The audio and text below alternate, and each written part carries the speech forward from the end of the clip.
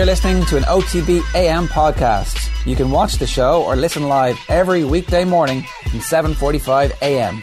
Subscribe to the OTB AM podcast stream for more stuff just like this.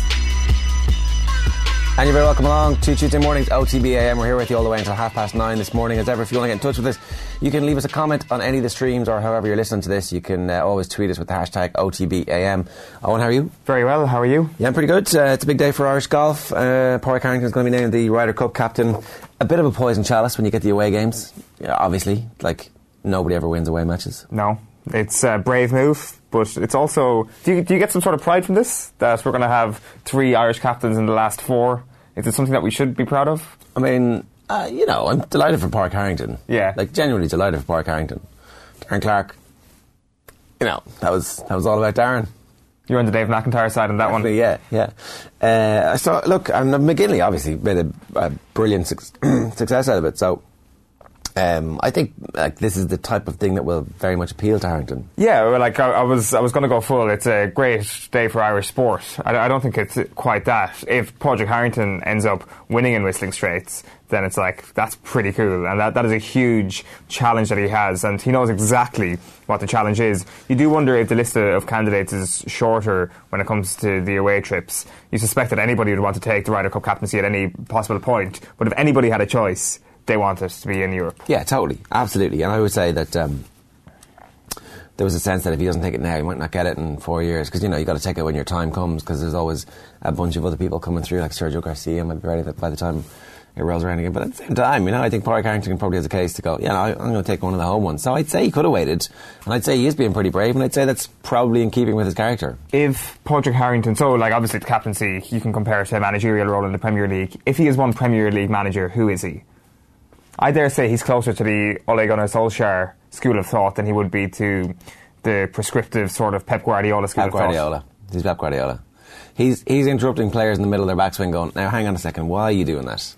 I'm just going to show you how it's done, and then you're going to do it the way I just showed you. Is he?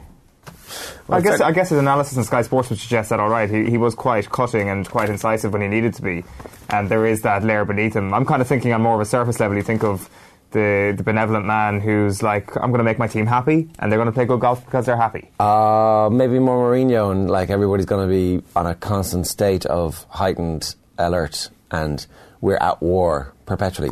Kind of like Tom Watson in whatever that was 6 years ago at this point. I think his character was like, I'm the best golfer in the world, I'm going to rip my swing apart and change it again. Yeah. That is, there's definitely an element of that in terms of being very, very self-critical. But when it comes to the Ryder Cup, how much can you actually teach a guy? Well, that's the whole thing. You can't. You can't, exactly. It's all about having a happy camp. There's literally nothing you can do beyond making sure the fish are blue and yellow. Well, precisely. And the ability of Thomas Bjorn to do that this year. I'm not even sure how responsible he was. How lucky was he that he managed to stumble upon Mollywood? Maybe it was the biggest stroke of captaincy genius we've ever seen, and it was all down to Thomas Bjorn. But I dare say that on day one, when he saw the two guys playing well together, he was like, well, this has worked out well. I'm not splitting this duo up at all. And, you've got to give credit to a captain for realising what's going well and sticking to it. I think that's it. I think you could overcomplicate the role a tiny bit. But then again, you look at some of the people that they brought in terms of other experts from other areas of the field to kind of come in and talk to the players. I think McGinley did that during his captaincy, which you could say is an overcomplication, but it worked. Well, if they win, everything works, right? Well, that's the thing. There is a lot of revisionism when it comes to Ryder Cup captaincies. Yeah, totally. The other big story that, it's not really a big story, but it's just this kind of constant simmering tension in the background between the Rugby Football Union, the English clubs, and it's now spilled over. So the Civil War was a 316-page dossier was leaked yesterday about a breakaway and the potential for the English clubs to break away from the RFU if relegation continues. And today the stories are all about, maybe we'll downsize the European Cup. It's like, leak. And the headline is about tournament could downsize to protect player welfare, which is clearly bollocks. It's downsizing because the English clubs don't want to play in Europe and they want to put all their money in the, whatever the Premiership is called, whatever. Gallagher Premiership. Yeah. The Guinness Littlewoods Premiership, whatever. Pretending that this is under the guise of player welfare is one of the biggest, stupidest lies that we're trying to be sold here. This is one of the best tournaments that rugby has going for it. It's really good. The players clearly like it. The clubs clearly, actually, when they get involved, like it. The quality of rugby is better than anything we see week to week in any of the competitions. Pro 14, Top 14, or the Littlewoods Gallagher's Premiership story. I think it's just Gallagher. I think Gallagher have the sole exclusivity on that one. I think this is nonsense, but it's going to happen because what the Brits want, they get so far. So far, the rest of Europe has bowed down in front of them and said, OK, yeah, grand, you can cut the tournament, you can play it in these dates, we can make sure that it's like before the end of your season. No, it's time to say, OK, grand, don't be part of this. We'll have it with the French and see what happens. Well, that would kill a huge element of it, though, right? There's no way the Champions Cup maintains any of its sort of current prestige without the English clubs in it. They'll be back. Do you think so? How long? They'll be back. I don't know. But is this not a bubble that's growing and it's not going to stop for 5-10 years at this point at least? Given the idea of a breakaway, given how quickly this has happened as well, because none of them make any money. None of the Premiership clubs. All lose money. So, like, they're like, if you're saying that these are titans of business who've made loads of money and know exactly how the sport should be governed into the future, that's nonsense.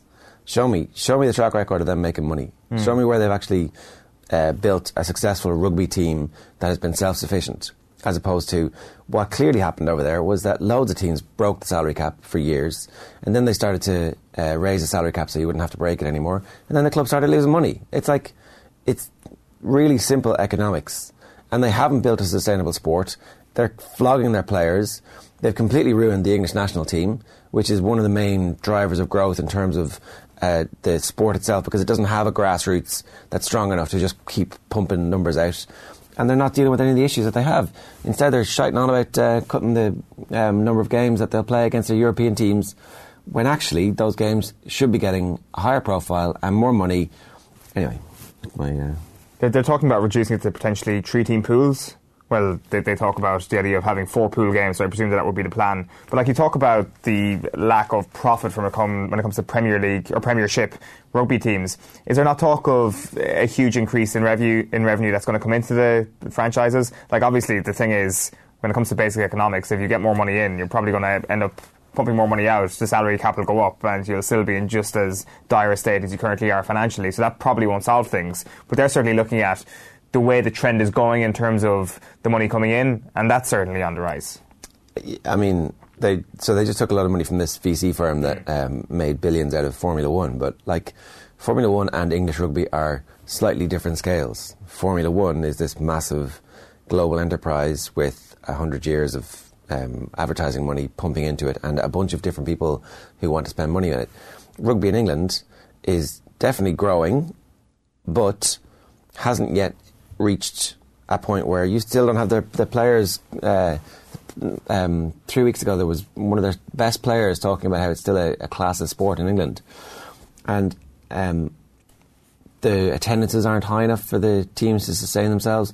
The television audiences aren't high enough yet for the TV companies to continue putting in like the super money which will transform it. At some point, possibly, there will be a league that gets enough TV money to be profitable. But we're not there at the moment. Well, my question is, why is there an organisation who've been involved with Formula 1 and know how sports entertainment works, why are they pumping money into the Premiership instead of looking at the alternative? Now, I'm not sure what sort of financial state the crowd that run the Champions Cup are in, but are they in a position to take money off whoever's running Formula 1 or other big sports entertainment behemoths? I know I'm kind of putting you on the spot there in terms of the nitty-gritty of this, in terms of who's actually financing this, but I would certainly be a little bit cautious of the idea that the Premiership is getting this money. It is attractive to somebody. So the Premiership is owned, there's a number of the founding clubs of the Premiership own a share in the Premiership, and they all have an equal share. It's like, for some reason I think it's 13, I'm not sure, I can check that and we can come back to it, but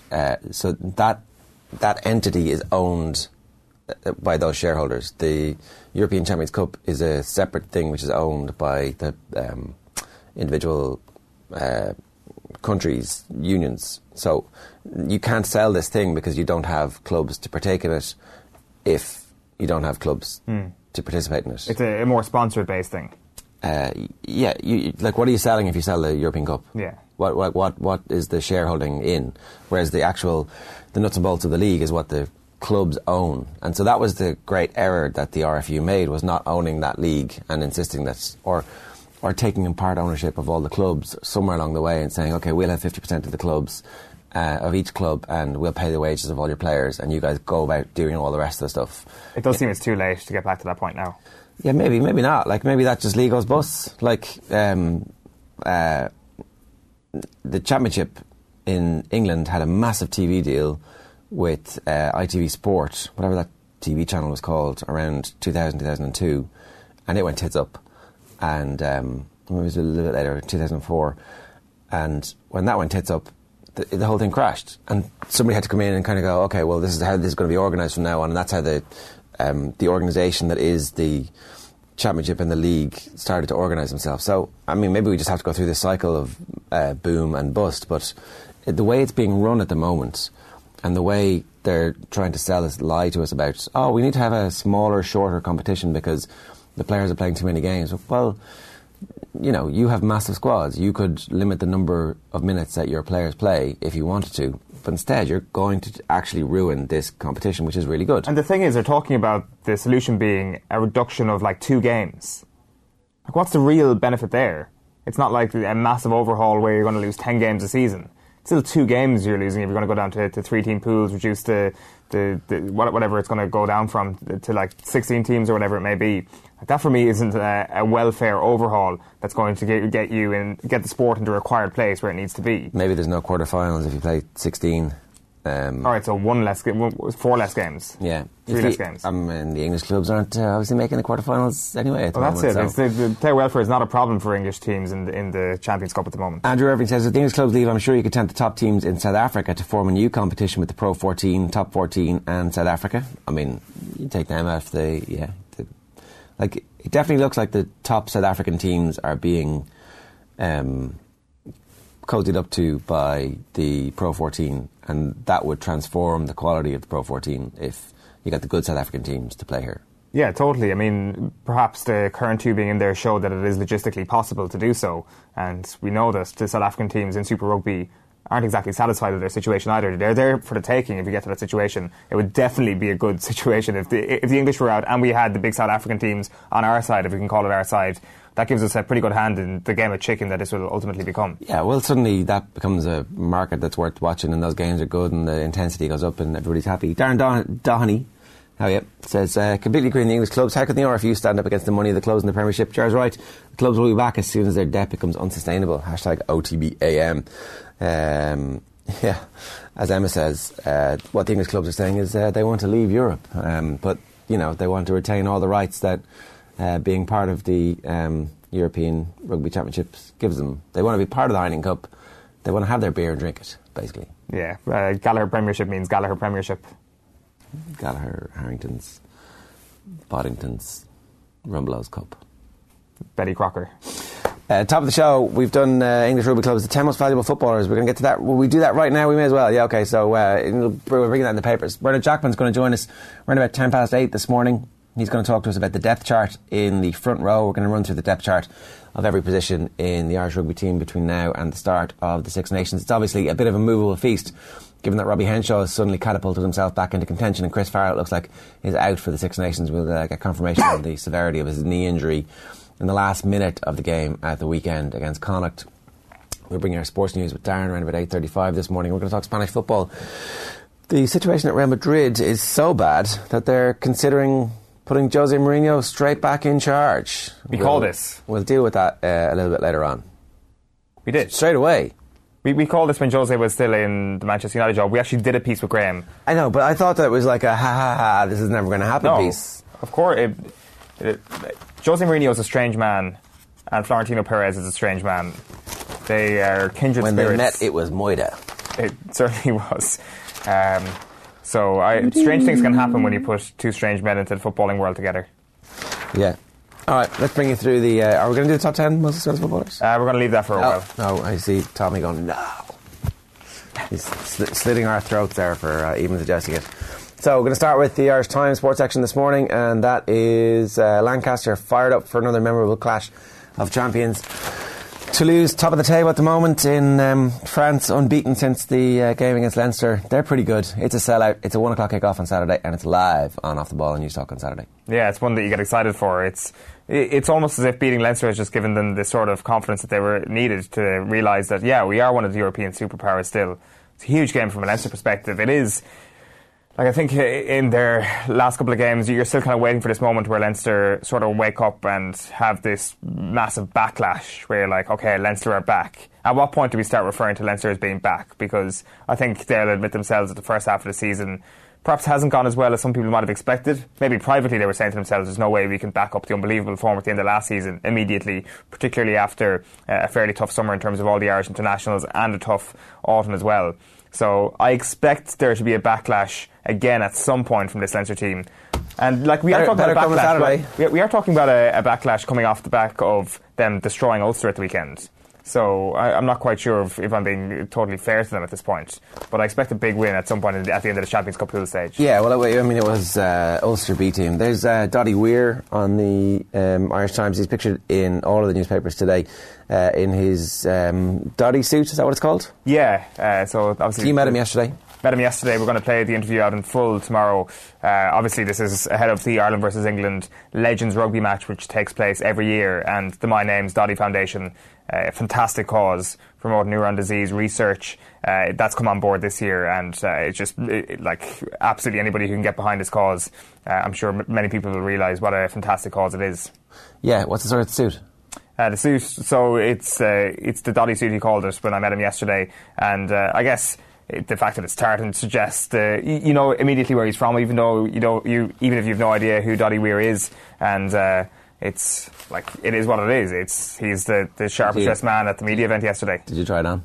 I did not try on the suit. It probably would have gone down to my ankles, to be fair. He's a big man still. He is a very big man. I think that would have been a good picture, actually. Well, yeah, that would have been kind of embarrassing, really. I mean, think about your Instagram. You just got to think about the Instagram likes. Putting me beside professional or former professional rugby players is always a comedic event. Me needing to actually wear their garments is not needed to actually make it funny. Okay, so Doddy Weir was in Dublin yesterday ahead of the Ireland-England Legends match on the RDS on the 1st of February. The proceeds from that game will be split among the My Name's Doddy Foundation and a number of other charities. So he did speak to us about his life since he was diagnosed with motor neuron disease. Here's part of that chat. We'll bring the rest of it on tomorrow's show. And that's what I've taken on board. I see a chiropractor once a week, and he says if you don't use it, you lose it. So with the muscles in your hands, try and do as much as you can. So tying shoelaces, for example, is a big thing for me. But then I keep doing it. It might take me 5 minutes, but I do it, and boom, that's sort of success. Drinking a pint, I can't really do it with one hand, so I've got to do it with two hands now. So we've got to adapt, and that's the kind of thing and the spirit you've got to have. But the spirit really is to try and make a difference and I just think it's outrageous in today's environment that there's not even one new drug in 25 years that's hit the table to give people with MND a chance.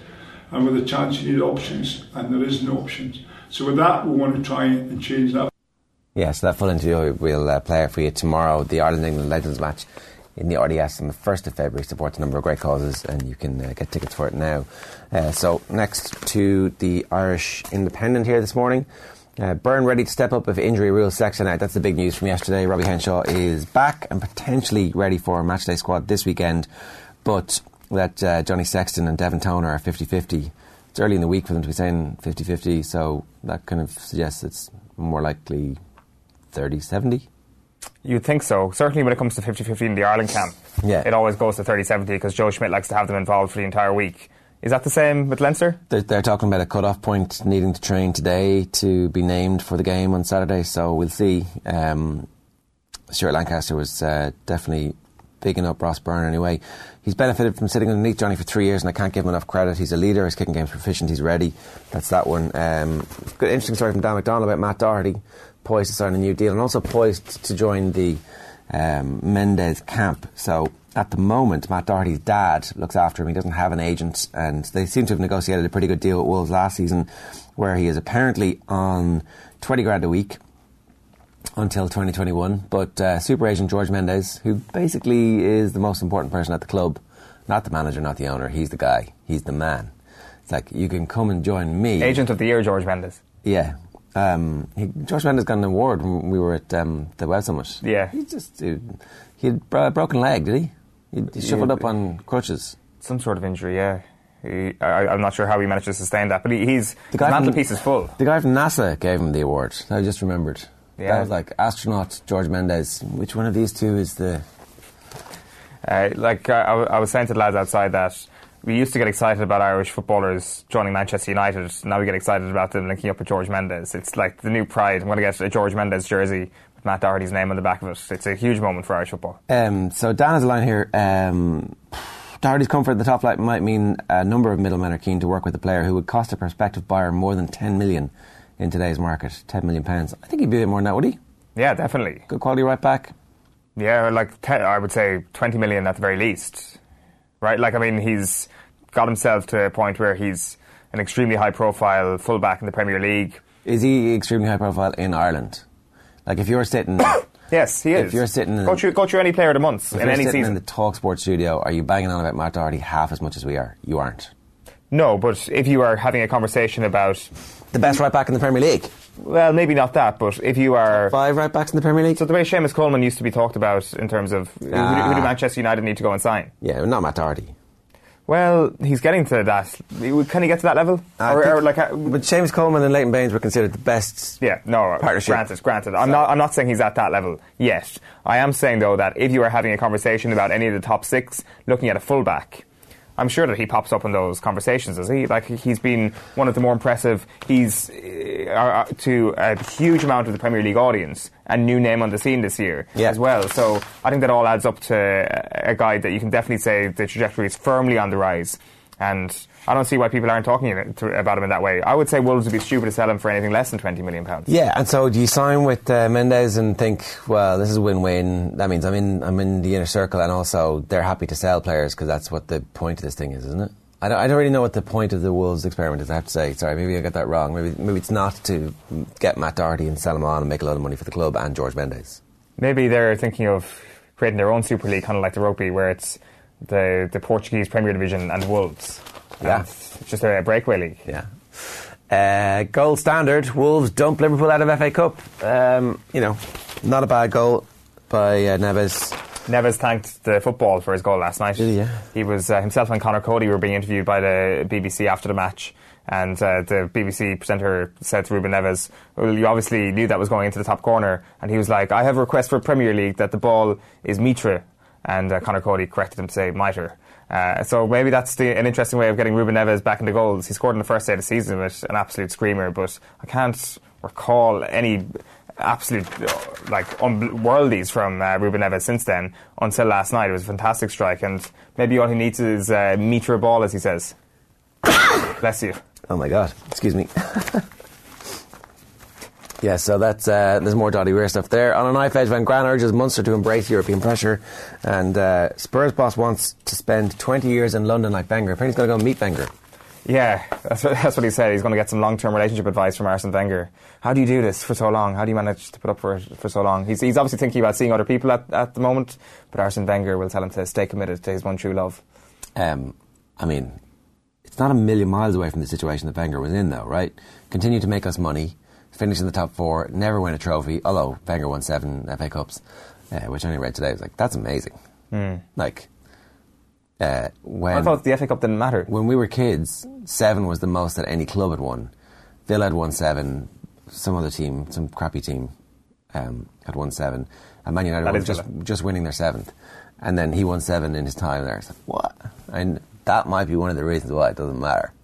Arsene Wenger's career, generally the last half of it considered to be a failure, and all he did was win the FA Cup every year. It's like, no. The Arsenal fans are not happy with that. That's so disrespectful. I got the flu jab yesterday. That's what's going on here. Is that not supposed to work the other way around, no? They say you'll get a little bit of a head cold maybe if you're unlucky. So neck and neck.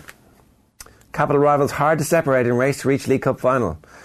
I mean, these games are good. These League Cup semi-finals are good. Is it better than the FA Cup? Way better. Under lights, knockout football, 2 good teams actually going for the same tournament. Last night. And Verdana heading for a Bouverdere rematch. So The enemy could well come from within as Bouvardere targets a record equalling third successive victory in the champion hurdle after his stablemate Christmas hurdle conqueror Verdana Blue was yesterday described as an intended runner in the Cheltenham Festival one-day highlight. Day one highlight, not one day. Back page of the Herald this morning is leading with Liverpool. Klopp's Red Cubs bitten by Wolves. So Liverpool's second string knocked out as United draw Arsenal, and Poch aims to emulate Wenger's long reign as well, is the other story there in the back page of the Herald this morning. The Star then is pure gold. Klopp's cup flop stunned as Ruben fires Wolves to glory. And Murphy's ruled out, so Michael Murphy's going to go under the knife. He's going to miss the first half of the Division 2 campaign for Donegal this year in the Allianz League. He is getting knee surgery. And Sexton talk is dismissed, says Derek Foley. Leinster moved swiftly yesterday to calm fears. Out half Johnny Sexton was a doubt for the Six Nations. Back page of the Mirror is You're Our Man, Ole. This is an exclusive by David MacDonald that Manchester United's players want Ole Gunnar Solskjaer in the hot seat on a permanent basis. Marcus Rashford posting on Instagram yesterday with a pretty good caption talking about it was like Solskjaer sitting down and then Rashford, Martial and I think somebody else sitting around him. Seconds left, whipped in a perfect corner, Teddy flicked it on, the rest is history. Which I presume wasn't the actual conversation, although I'm sure that's the conversation he wanted to hear. He's just kind of, is he too buddy with the sure players? It wasn't the real conversation? Well, I'm not, obviously. I'm not sure. Maybe it was. I mean, like, if you're a Man United fan, they are Man United fans, right? Rashford is, yeah. And Lingard. Like, at some point you're going to go, here, come on. Just, what happened? Tell us. I don't think... Not a great description by Ollie. Like, give us a bit more detail there. Yeah, he's a much better orator than that, so I think if it was actually the real situation, he would have been a bit more detailed. Also, Solskjaer isn't the type of person, I think, to blow his own trumpet in that manner. Maybe it was the real conversation. I'm sure somebody will ask him at a press conference eventually. The back page of the Sun is the King's speech. Fergie tells stars, you can make us great. So it's not just Solskjaer who's doing great stuff at Manchester United. Alex Ferguson gave a rousing speech to their stars telling them, you can make this club great again. And Dunces with Wolves is the great headline on last night's Wolves 2 Liverpool 1 match report. Klopp's Cop Kids KO'd. The Telegraph this morning is Neves seals victory with wonder goal. Klopp's men crash out of FA Cup and Lovren injury blow adds to club's defensive crisis.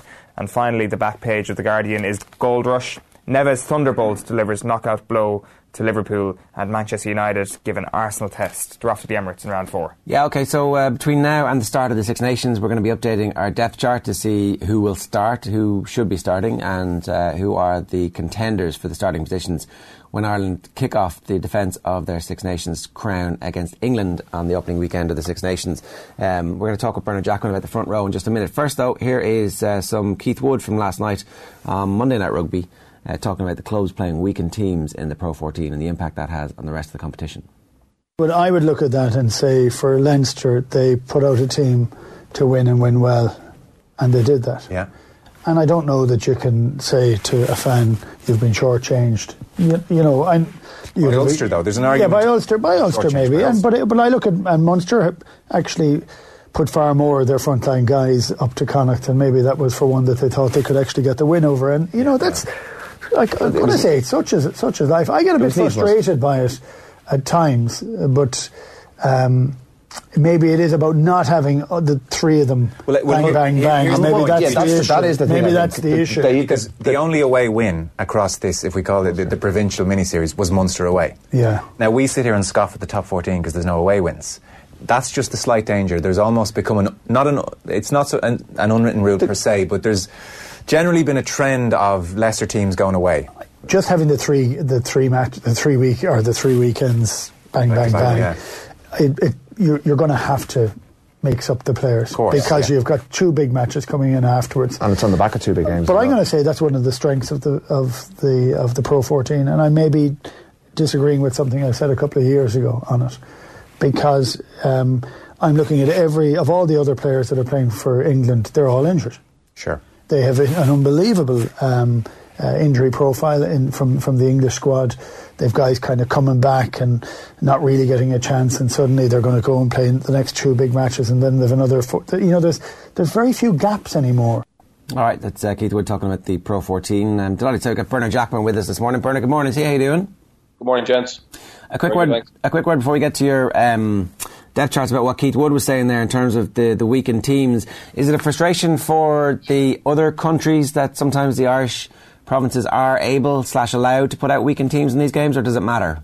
Yeah, I think it was at the start of the season. There was a lot of, I suppose, talk about it in the media and among fans in Wales when Leinster sent a second string team to Cardiff Blues on the first night, but then they managed to win the game, so everyone had to shut up. I think in Wales, definitely there's a bit of envy around the strength and depth that the Irish teams have. I do think, though, if you look at the last weekend when Ulster had to send a weakened team to Leinster, I think maybe 3 inter-pros in a row is a little bit much. I think by the end of that weekend, that cycle, and it's a week leading into Europe as well, where the Irish teams all are in a pretty good place, that there is that temptation to rotate. So I think the interprovincials, I love when they're fully fledged affairs. It was great to see like Johnny Sexton go down to Thomond Park over Christmas, and maybe there's an argument to play that third interprovincial somewhere else in the calendar. So when we see the Irish provinces play against each other, it's next to full strength teams, and we get a real good Irish trial scenario and see exactly where everyone stands. Yeah, and just a word about the English teams apparently want to curtail the length of the Heineken Cup. Essentially, they're trying to introduce a fewer fixtures as under the guise of player welfare. This all just seems to be the continuing land grab of the English Premiership, really, and them trying to assert their preeminence over everything else that's happening in European rugby at the moment. Yeah, and they've got their way with the Champions Cup to a certain extent. They broke away in terms they forced ERC to break up and change the way it's run. And this is another, as you say, land grab opportunity. I think it's really important. This is where the unions need to be very strong. Obviously, there's a very strong link with the English Union through the Six Nations. It's a massive cash cow in its own right, and if the Premiership club owners are allowed to dictate the way the season looks, you can be guaranteed that our interests won't be high on their agenda. So it's really important that the Irish Rugby Football Union, the Welsh Rugby Football Union, the Scottish Rugby Football Union, are very, very strong on this. And we make sure that the Guinness Pro 14 teams are very much considered in any schedule change. Yeah, okay. Let's talk about the depth chart, because one of the things I'm always interested in front row play is like the individual players obviously have to look after exactly what they're supposed to do, but in a scrum, do different players work well and better in partnership with other players, or are you just expected to be able to automatically work with whoever you're playing beside? I think that was definitely the case 6-7 years ago, when the Irish scrum probably didn't have the strength and depth or the quality it has now. But I think what you've seen with Greg Feek being appointed as national scrum manager, he has a very strong influence over how everybody in Ireland scrums, and that's even how they're taught to scrummage from 16s, 18s, under 20s. So there's a lot more alignment all the way through, whereas before, a Munster tighthead used to scrum differently than a Leinster tighthead. So if you were a Connacht hooker, it wasn't a help to you in terms of being able to play with them, because you have such a short preparation time going into international windows. That team cohesion is usually really important. But because, as I said, Greg Feek and Jerry Flannery has Munster scrummage in it, not the exact same way, but a similar ethos to how Leinster scrummage or Ulster scrummage under Aaron Dundon. It's a lot easier for Joe Schmidt to come in and put the best players together. But having said that, I think if you look at the guys I've picked, there's no shocks. I mean, Cian Healy, Rory Best and Tyke Furlong have built up a lot of game time together as well. So they do know each other really, really well. But I think it's a strength of Irish rugby is that everybody's been taught to scrum with the same core principles. When Feek goes, what happens then? Well, I think there's some very strong candidates internally. I mean, I suppose the real test of someone's legacy is what comes after him. And I think if you look at, Jimmy Duffy does a cracking job with the Connacht scrum with probably, less resources than the others. Aaron Dundon has worked extensively with Greg Feek, and Dan McFarland is very familiar with Greg Feek, and then John Fogarty and Jerry Flannery, are all part of this scrum development coaching group that have come through over the last 3 or 4 years that are making sure that Greg Feek has passed on his knowledge. And I think someone like John, if it comes internally, well then you're going to have a real consistency there. And I think we should look to have. I know sometimes you want to change focus a little bit after a cycle of a coach. But I think if you look at the Irish scrum stats, we've the highest percentage of playable ball of any team in World Rugby, and that's testament to how strong our coaching is, and now, in fairness, how strong our personnel is as well. I mean, there's guys who've come through like Andrew Porter, etc., who weren't there. We were so reliant on people like John Hayes for years, but now there's real strength and depth in all positions. Bernard, you mentioned there a moment ago about the differences between Munster and Leinster's style a few years ago when it came to scrummaging. What were those differences stylistically, and what is the definitive Irish style right now? The definitive Irish style is actually very, very honest. Massive focus on 8 people scrummaging together, 16 feet on the ground, and actually not looking to win penalties per se off scrum. It's actually to have a really solid platform to play off. But yet, when they find a weakness, and when the opposition when someone in the opposition breaks rank and changes his angle, well, then obviously that collective shove that comes together will move forward. And then obviously the 8s are very smart and they keep the ball in. So our scrum is more focused towards getting the ball in and out, and giving our back line a really good strike opportunity. The scrum is the best platform from a set piece point of view. The strike off, obviously, 8 forwards are tied in. And that's very much Joe's philosophy and Leinster's philosophy. And whereas before, I think, we all tried to win penalties with our scrum, but it wasn't through scrum dominance. It was probably through a little bit of cheating and cunningness, and everyone had different ways of doing that. Munster had their own set of calls, and we had our own set of calls in Leinster, for example. So it was very, very difficult to get that timing.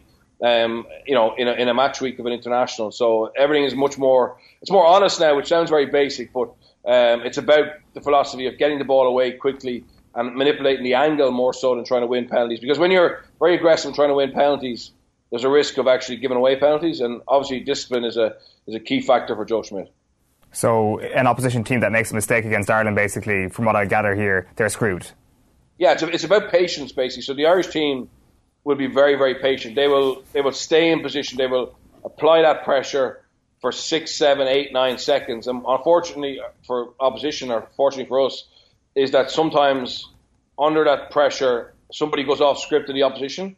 So, for example, the loose head might just kick his hips a little bit to be in a better position. But as soon as he does that, it destabilises the whole scrum. So what the Irish team have been very good at is that collective effort. The back rows in the Irish scrum will always scrum until the ball is out, where sometimes the opposition, you see their heads pop up like meerkats, and they're worried about the next strike. And then obviously Ireland would have an advantage of 8 against 7, and suddenly then we get a nudge on. So it's not a passive scrum philosophy, but they know the order in which they want things to happen. So the first priority is to have good clean ball to scrum off, or to play off for the back line, and then obviously get into our face attack.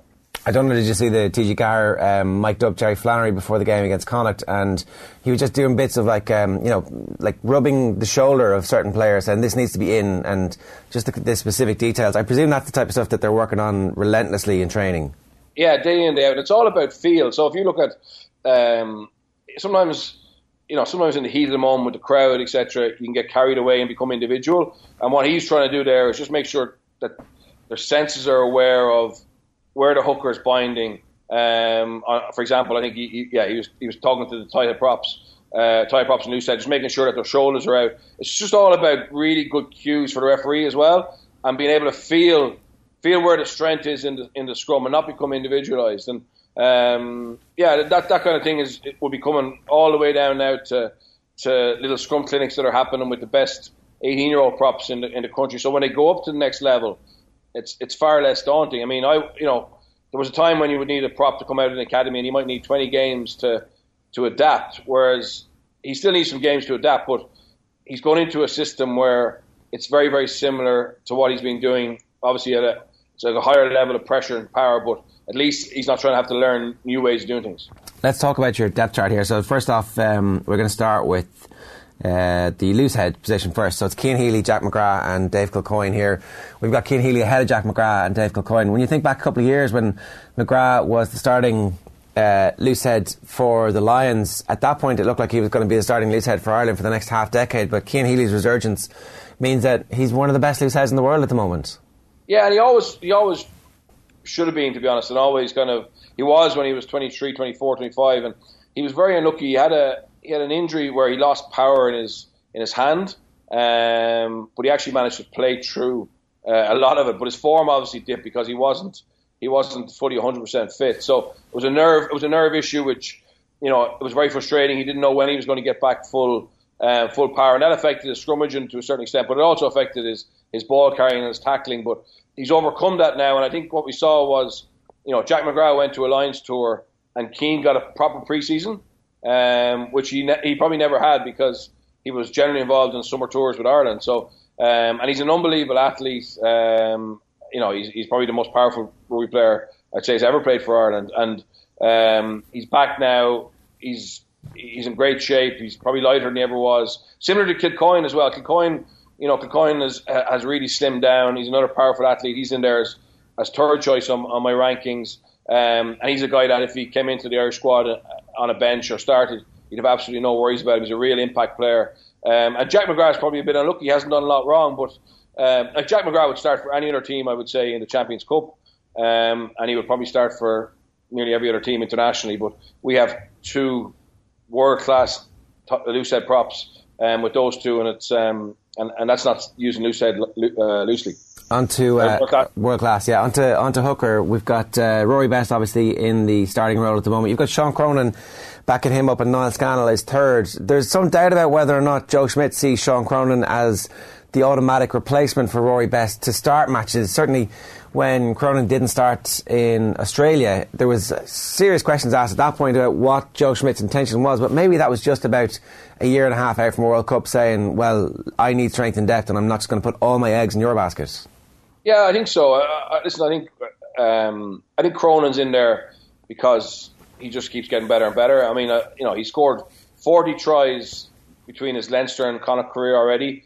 I mean, there's a lot of top-class wingers who haven't that kind of try-scoring ratio. And I was humming and hawing about whether I actually put him number one. To be honest, I think his form is top class, and Rory definitely is obviously his best years are behind him. But I thought Rory's performance against the All Blacks in November, he just laid down a serious marker again to say he's the man of possession and he won't be budged. And I think Joe will be very smart. Dan McFarlane will be very smart in terms of how they manage Rory through to the World Cup. But Sean Cronin's breathing down Rory's neck. But I do think as well. I mean, Sean Cronin is a brilliant impact player off the bench, and Rory's just so important. His leadership, his relationship with referees is very smart and very strong, and he's a very, very good scrummager. He's probably a better scrummager than Sean. So I do think Rory will hopefully injury-free, go to the World Cup as number one. But I certainly would go for Sean Cronin as number two, because I just think he has something that probably around the pitch I don't think any other hooker in world rugby. Dan Coles in New Zealand at the best of his form is very explosive, but I think Sean has a little bit more than anyone else in world rugby in terms of his play around the field. How can you tell Rory Best is a slightly better scrummager? Well, this is based on my experience. Obviously, that's 5 or 6 years ago. Sean, I'm sure has improved, but Rory Best. That's going against him, is it? Yeah. Right. Yeah, well, I think so, and I think it will be. Most of the props and locks in Ireland who played with Rory and continue to play with him would say he's the best scrummager. So it's a little bit surprising because he's not the biggest guy in the world. He probably doesn't throw around the most weight in the gym, but he's just technically incredibly strong and very flexible through his hips, and he can get himself into a much lower, stronger position that Sean could have at the time. I'm sure Sean's worked on it, but I do know, having spoken to players who are still playing, Rory Best is still regarded as the best scrummaging hooker in Ireland, which is hard to see on TV, but when you've played in the front five or you played against hookers, there's certain hookers who have that. Shane Byrne, for example, was a phenomenal scrummager as well, and when you played against them, a strong scrummaging hooker has a massive influence on a scrum. Everyone talks about tie head props, and obviously they're very important, but a strong scrummaging hooker can make up for a lot of deficiencies in other areas of the scrum.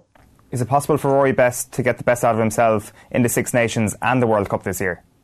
Yeah, I think so. But I also think that, maybe Joe will be smart and maybe not overplay him as well in terms of minutes. Obviously we've got 2 very tough games.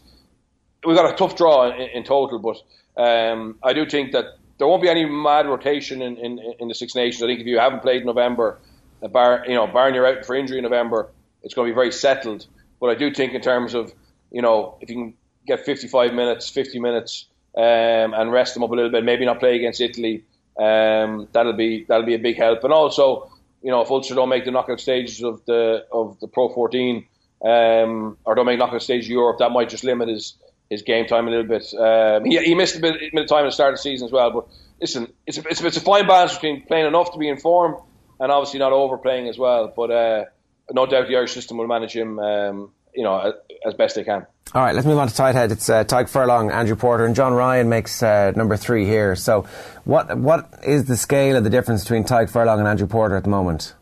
Around the pitch, there is still a difference, but Porter is becoming more and more influential. I just think Tadhg Furlong is the best tight head prop in the world. He has no perceived weakness. He lifts very well.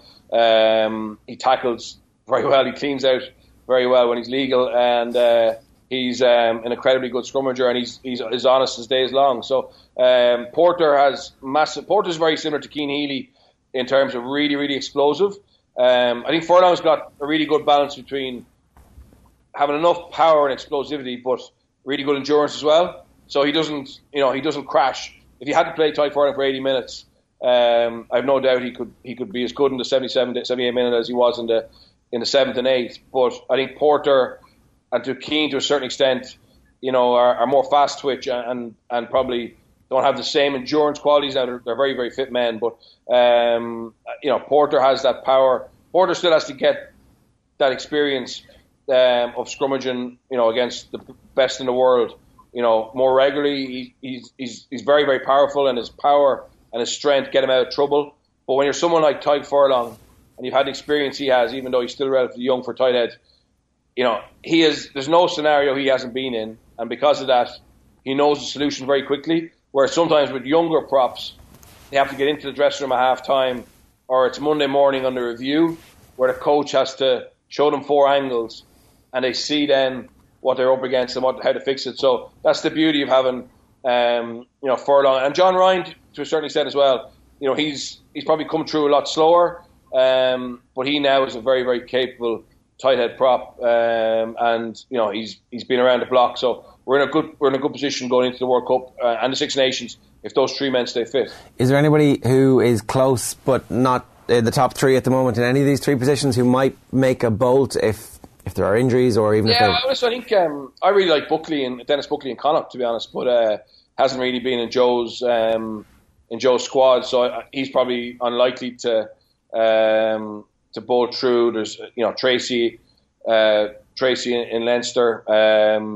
James Cronin was very in great form a year ago, but Kilcoyne's kind of pushed back over him.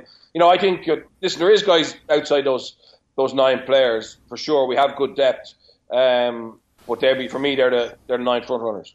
How do we compare to other front rows around the world? Like, is the All Black front row just as good as us? Are they slightly ahead of us, or where are we? No, we're the All Blacks actually are in a little bit of trouble scrum wise. They've suffered from the amount of props that have gone to France in particular. So their depth chart, they keep discovering new props, but the problem is they don't have.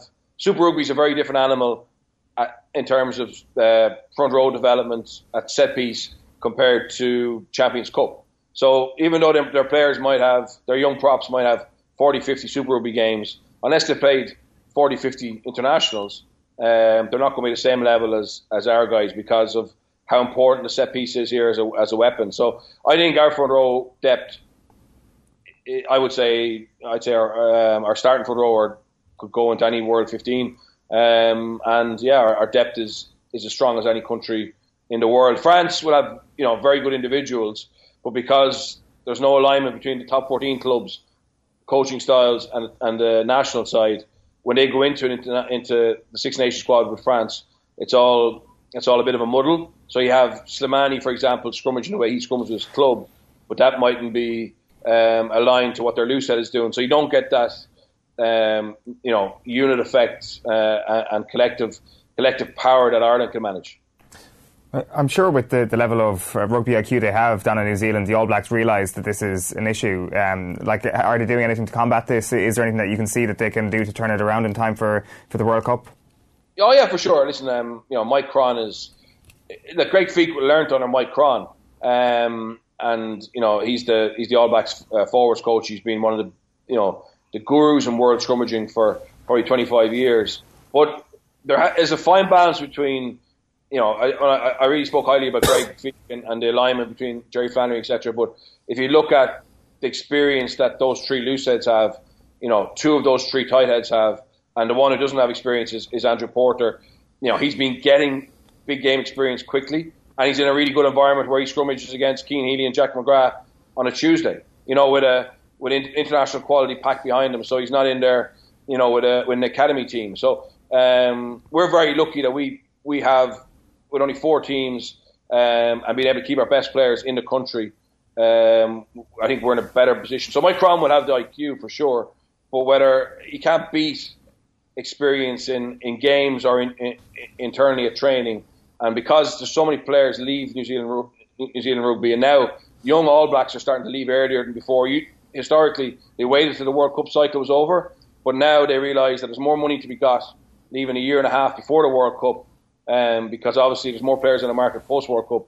So they have started to lose some really talented players abroad earlier than before. So I think that's shifted the balance in our favour. Brendan, we haven't spoken to you since you left Dragons. Obviously it's been a difficult enough end to your time there. Have you reflected on exactly what went wrong just yet? Have you managed to put your finger on it? Yeah, listen, I think, I have no regrets about what we tried to do there. It was always a rebuild project. It was always likely, unless we got a lot of luck, that the next man or the man after him would benefit from it. Because don't forget, we played, we have 21 players that debuted last year, and some of them were teenagers. So it's the big problem for Welsh rugby at the moment is funding, and we obviously the Dragons have the lowest funding in Wales. So there's a couple of meetings on, I think, over the next few days to try and rectify that balance, and hopefully the Dragons and the Welsh rugby will get the funding they need to be competitive. Because at the moment, it's very much the Irish teams who are looking strong in the Pro 14.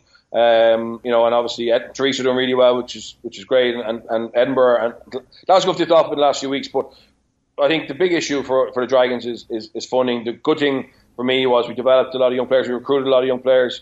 Results weren't good enough, so as head coach I have to take responsibility for that. But definitely I learned a lot, and looking forward to putting that in practice somewhere else. Yeah, and that is the plan, is to go back in as a head coach. You haven't had you haven't been pissed off to the point where you're like, okay, I'm going to go and become a defensive coach or an attack coach or a scrum coach or something like that into the future. Yeah, I would, to be honest. I would go back to being an assistant coach if it was in the right club, and it was a good head coach who I could serve an apprenticeship under to a certain extent. But I do love head coaching as well. So listen, we'll see. The fortunate thing is that when you're out of coach or out of work as a coach, you probably need someone else to be left out of work, and that's not a nice thing. So I'm going to keep myself busy and watch plenty of rugby and keep analysing and see what comes up. You say you learnt a lot, Bernard, and I'm sure you learnt a lot about the politics of Welsh rugby and other things. But as a coach, solely as a coach, what is the biggest thing you learned? I think you need experience through your team. To be honest, I think we did what Ulster did the weekend. We probably threw a lot of young players out at the same time, and that's not good for them either. It's too hard for them to learn. So a big focus over the summer was bringing in people like Richard Hibbard and Ross Moriarty, etc., to just give us a bit more of a spine in our team. And when we have to rotate, when you have a small squad and you're developing players, you will have to rotate. But I think definitely for me as a coach, last year, we didn't. I'm responsible for it. We probably put too many young players out at the same time, and while they did get experience, I think it was too traumatic for them, and because they didn't have enough experience in the side, it probably hampered their ability to learn from that experience. So, having a really good balance between experience and youth was definitely key to not just winning, but helping players develop quicker. Well, listen, enjoy the time off. I hope it's really short and that you're back in the game really soon. Bernard, thanks for making the time to talk to us this morning. Thanks, guys. Have a good day. Bernard Jackman giving us his depth chart in the front row there ahead of the Six Nations. We'll be doing second row and the back row later on this weekend, early next week. So, Owen, it's been a bad week for footballers. It certainly has. There's a couple of them, we love professional footballers, and sometimes you just got to feel a little bit sorry for them. The one man who everybody knows this week who's had a bit of a tough time is Wayne Rooney. His mugshot was published yesterday, arrested in December at Dulles Airport. Great hair, though. Great hair. Fantastic hair. The hair transplant was one of the best things Wayne Rooney ever did, actually. It's really started to suit him. So the Sun were kind of reporting it yesterday, but the Sun have kind of gone above and beyond the line of duty and have not quotes as such, but a good source close to Colleen Rooney in today's paper. There's a headline that says, "Wait till I get Roo home. Wayne Rooney gets hairdryer treatment from raging wife Colleen after booze bust at US airport." And now the article says that during a blistering telephone call she yelled, "How many times do you need to be told?" And the Sun also have these quotes, which we can show you now from a source, an unnamed source. She told him he wasn't going to go out of the house again without her supervision. Colleen was really pissed off at Wayne for getting into trouble again. She was mortified when she got the call about it and wanted him straight home. She called him an idiot for doing something so stupid.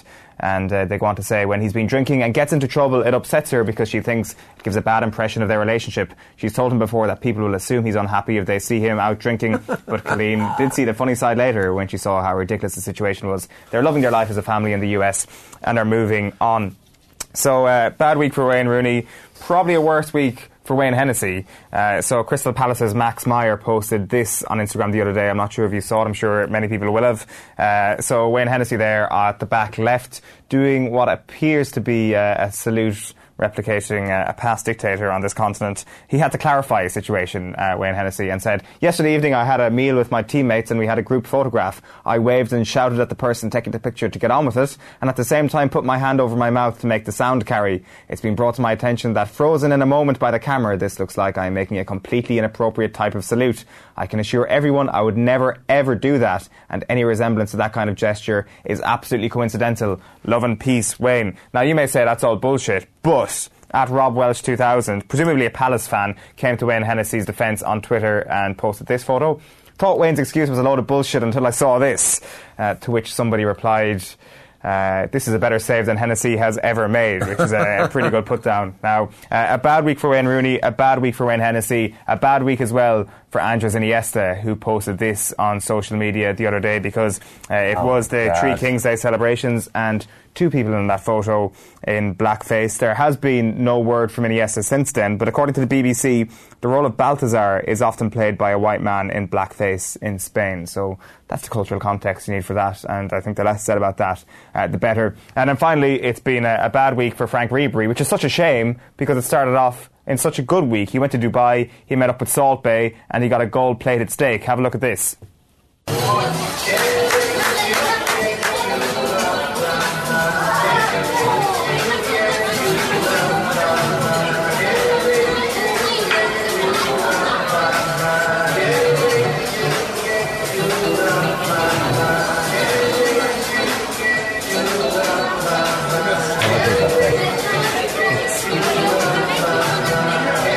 It looks disgusting. I'm not going to lie, the gold plating doesn't do it for me. Here we go, here's the money shot. There we go, Frank Ribery is Salt Bay. The caption on it was, "No better way to start the year than with a dash of salt and a visit to my Turkish brother." And there he is, kissing his Turkish brother. So there was a huge backlash to this. Fans weren't happy. Some people called him ostentatious. But Ribery fired back in what will go down as the statement of 2019. Now, I should warn that if there are any young ears to cover them up, because Frank Ribery does go out of his way to really put down his haters. He says, "For 2019, let's put the dots back on the I's and the crosses on the T's. Let's start with the jealous ones, the haters, surely born from a busted condom. Fuck your mothers, your grandmothers, and even your family tree. I owe you nothing. My success is above all thanks to God, to me, and my loved ones who believed in me. For others, you were only pebbles in my socks. Then, concerning these pseudo-journalists who have always criticised me, my acts, the latest example, the price of what I eat. when I make charitable donations because I've learned to give a lot when I receive a lot. Why doesn't the major national media broadcast this? No, you prefer to talk about a holiday that I spend with family, you scan my actions, what I eat, etc. Oh yes, for this kind of triviality, you are present. Now, Bayern have announced that they've fined Frank Ribery for his comments. They clarified that Ribery was at the restaurant as part of an ad campaign, though, so he did not pay for the steak. That is all we need to take away from this. So I'm not sure who had the worst week. I'm going to go ahead and say... Well, actually, probably Wayne Rooney's the only person who's got kind of a black mark on his criminal record for probably the least egregious crime for a few sleeping tablets and a few cocktails. Yeah. I'd like to see some video footage of that. Somebody who had a bad week who turned it into a good week was Jason McAteer, one of the stars of the Super Sixes at the weekend. You might have seen this, you might not, but he was on the football show last night talking with Joe and Kev. Have a look. It was a situation that escalated. Unfortunately, it was Michael Owen. Because he probably was one of them players I would say would be slightly more protected or looked after. And the referee made an absolutely atrocious call and sent me off and not him. Now, I'm not saying I should not have been sent off. I was a bit petulant. I didn't kick him up the backside. I pushed him with my foot, which was a kind of like a loving kind of, go on, off you go. And Michael understood that. He didn't get hurt. He wasn't hurt by it. Now, if he wants to send me off, then fine, send me off. But Michael Owen should have been sent off for his part in that incident. And he wasn't. He was protected. And I said it on the telly. Maybe it was because it was Michael Owen and it was England and the referees were slightly more lenient towards these kind of situations. I've misjudged the price. I've misjudged the mood here. I thought we were going to come on and have a big laugh about it. Actually, but you're genuinely a bit annoyed about it. Come on, let's lighten it up. What do you want to know? Well, I'll tell you what I would say though. What did Michael Owen say afterwards? You knew each other reasonipally well, or did you have a year together, or no? As players, like years. Okay. So you know each other. He couldn't do with it. Listen, there's absolutely no problem with me and Michael Owen now. We talked to each other in the car afterwards. You know, we spoke about it afterwards. We laughed about it. We put our arms. I wanted to chin his mate, like. His mate was doing it. His mate was goading me as I was coming off. His 55-year-old mate was standing up like a 10-year-old child, waving me off the pitch, telling me to go off your pop. The Star Sixes, not the Super Sixes. Apologies for that. But yeah, you got the story. You've probably seen the footage by now. Michael Owen definitely deserved the toe up the hole, but you can't see the toe up the hole. You can't see McAteer kicking him. There was no close-up anyway. You can see the action. Can you? Yeah. The footage I saw, he was kind of pushing him away, and then it cut to Darren Bent looking confused, and then it cuts back and it's a red card. No, and then the kick happens after that. Yeah. Oh, all right. Oh, well, fair play. Yeah, we saw the right in front of the referee. Too long didn't watch for you, was it? Yeah, pretty much. How are you? I'm very well, Jerry. We'll start with last night's football, and Ruben Neves scored a stunning winning goal as Wolves dumped Liverpool out of the FA Cup. The Reds exited at the third round after a 2-1 loss at Molineux. Jurgen Klopp made 9 changes from the defeat at Manchester City. Rafael Camacho and Curtis Jones made their debuts, while 16-year-old Kayana Hover came off the bench. Despite the defeat, manager Jurgen Klopp happy with how the youngsters did under pressure. I'm not sure what you all would have said if we bring immediately from the beginning, if our centre-half situation is Fabinho and Kijana, then probably a few very smart people tell me that I don't respect the competition or whatever. So I try to do all the things. And of course, on the other hand side, it doesn't make sense to bring a 16-year-old boy from the start. It's better you don't bring him, we wait until he's completely ready. But he did well. He came on, he did well. Obviously, that's how it sometimes starts. When you are really needed, then you are not. It's only about if you're good enough and not how old you are. He did well, so that was all okay. Now, Wolves' reward for knocking out the Premier League leaders is a trip to either Shrewsbury or Stoke in the next round. The FA Cup's 2 most successful sides will also meet in the fourth round. Arsenal drawn at home to Manchester United. Holders Chelsea will host Sheffield Wednesday or Luton, while non-league Barnet were drawn to play Brentford. After defeating Cardiff in the last round, Gillingham will travel to Swansea. Millwall will host Everton. Accrington Stanley will play Derby or Southampton. Brighton entertain West Brom and Bolton go to Bristol City. 2 all-London ties as well. AFC Wimbledon host West Ham, while Crystal Palace will take on Tottenham. Portogammon got the winner for Newport. They shocked Leicester. A trip to Middlesbrough await him and his teammates, while Portsmouth will host QPR. Man City take on Burnley. It's Newcastle or Blackburn at home to Watford, while Doncaster host Oldham. Mauricio Pochettino says Spurs fans can only demand a trophy after Daniel Levy gives him money to invest in the squad. Tottenham, the only Premier League side not to make a signing during the summer transfer window. Pochettino says he cannot be judged on his lack of silverware because the chairman Daniel Levy has not given him 300 million to spend. Tottenham face Chelsea in the first leg of the League Cup semi-final at Wembley later, and Pochettino has warned that Spurs need to change their business approach. How we operate in 4 years or in 5 years didn't change. And that is the point that sometimes the people talk about winning title. One thing is to reduce the gap with the top four, to be competitive, to create a team capable to fight with the big size. But if we want to win title, we need to operate in a different way. At the moment, we operate in the same way that we operate 5 years ago when we arrived. And of course, maybe we can win some title, but it's going to be a tough job to do, because in that situation, every club in the last 5 years was improving a lot. The other day I saw a stat that in the last 10 years on England and Europe, how the team were spending money, and I think we were on the bottom. Yes, in Europe, on England and Europe.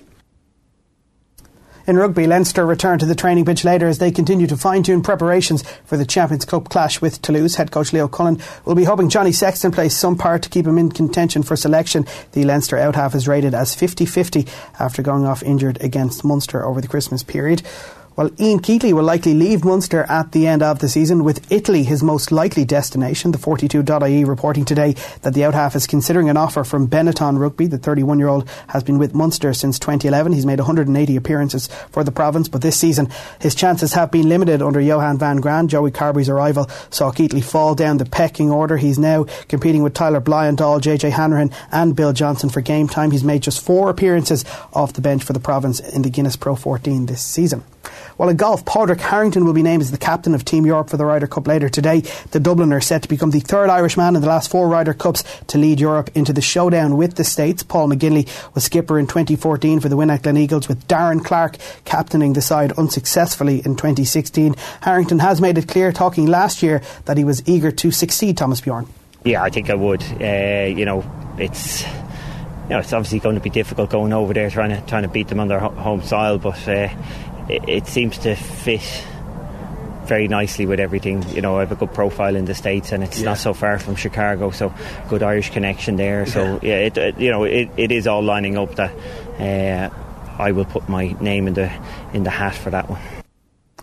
Now, the Japanese kickboxer Tenshin Nasukawa has accepted Conor McGregor's challenge for another exhibition fight in Tokyo. Nasukawa was beaten by Floyd Mayweather in a boxing bout on New Year's Eve. The unbeaten boxer dropped the 20-year-old 3 times before his corner threw in the towel. McGregor challenged him by saying, "I wish to go to Tokyo to face Tenshin Nasukawa in a mixed martial arts exhibition bout.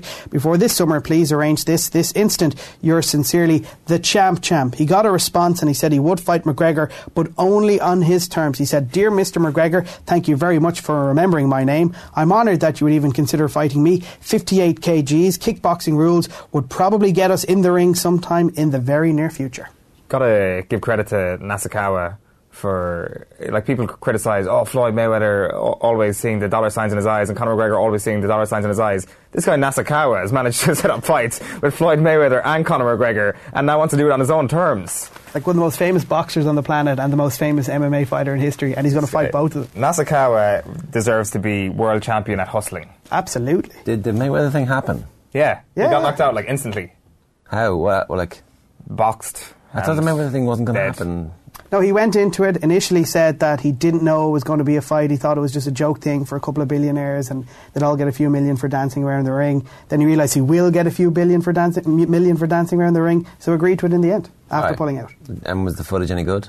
I didn't actually watch it, but I saw some photos that kind of stopped me from watching it. Yeah, last week. Oh, right, okay. So I had better things to be doing than watching that prick Mayweather. So I don't feel too guilty about it. Well, speak for yourself. Some of us don't have better things to do. You didn't see it though. I read fight reports, which is even worse. This is a bit like our Arsene Wenger, who won the FA Cup last season. let's forget that conversation ever happened. Have you remembered yet? Chelsea. You done? Yeah. All right, good stuff, Darren. Thanks for that. Here's Pat Nevin talking about Ole Gunnar Solskjaer and how he's managed to turn things around, particularly for the forward players at the club. Have a look. Ole Gunnar Solskjaer, so far I've realised some things are important in management. This is me talking, by the way, not Solskjaer.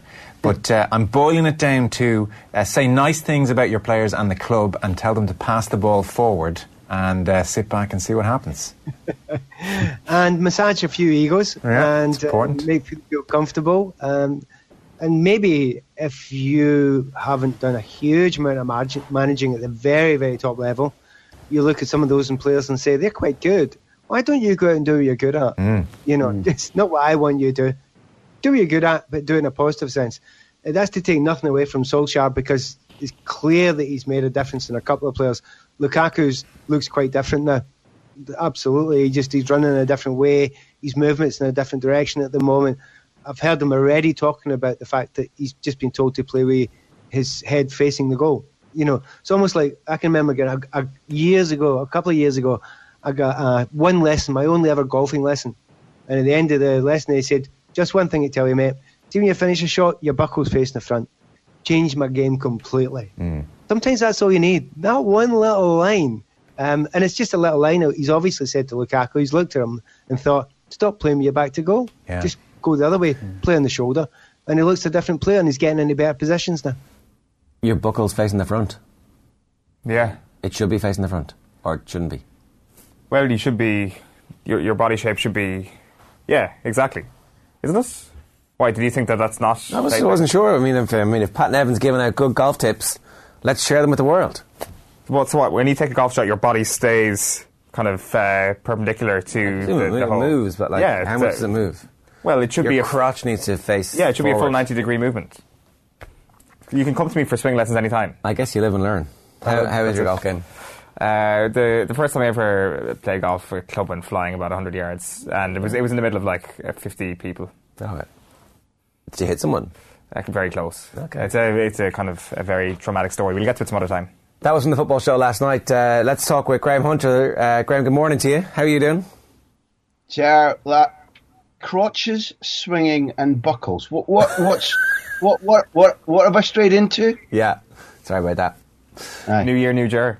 Ole Gunnar Solskjaer's transformative impact on the front players. Is this a fairly obvious thing that we should just have expected, that we should have anticipated, that a few minor tweaks would suddenly release the hounds that were ready to come from Manchester United players? I think if we extract stuff from what we've all been talking about over the length of our professional friendship, professional careers, then something that Pat was giving you, I think, a microscopic understanding of confidence.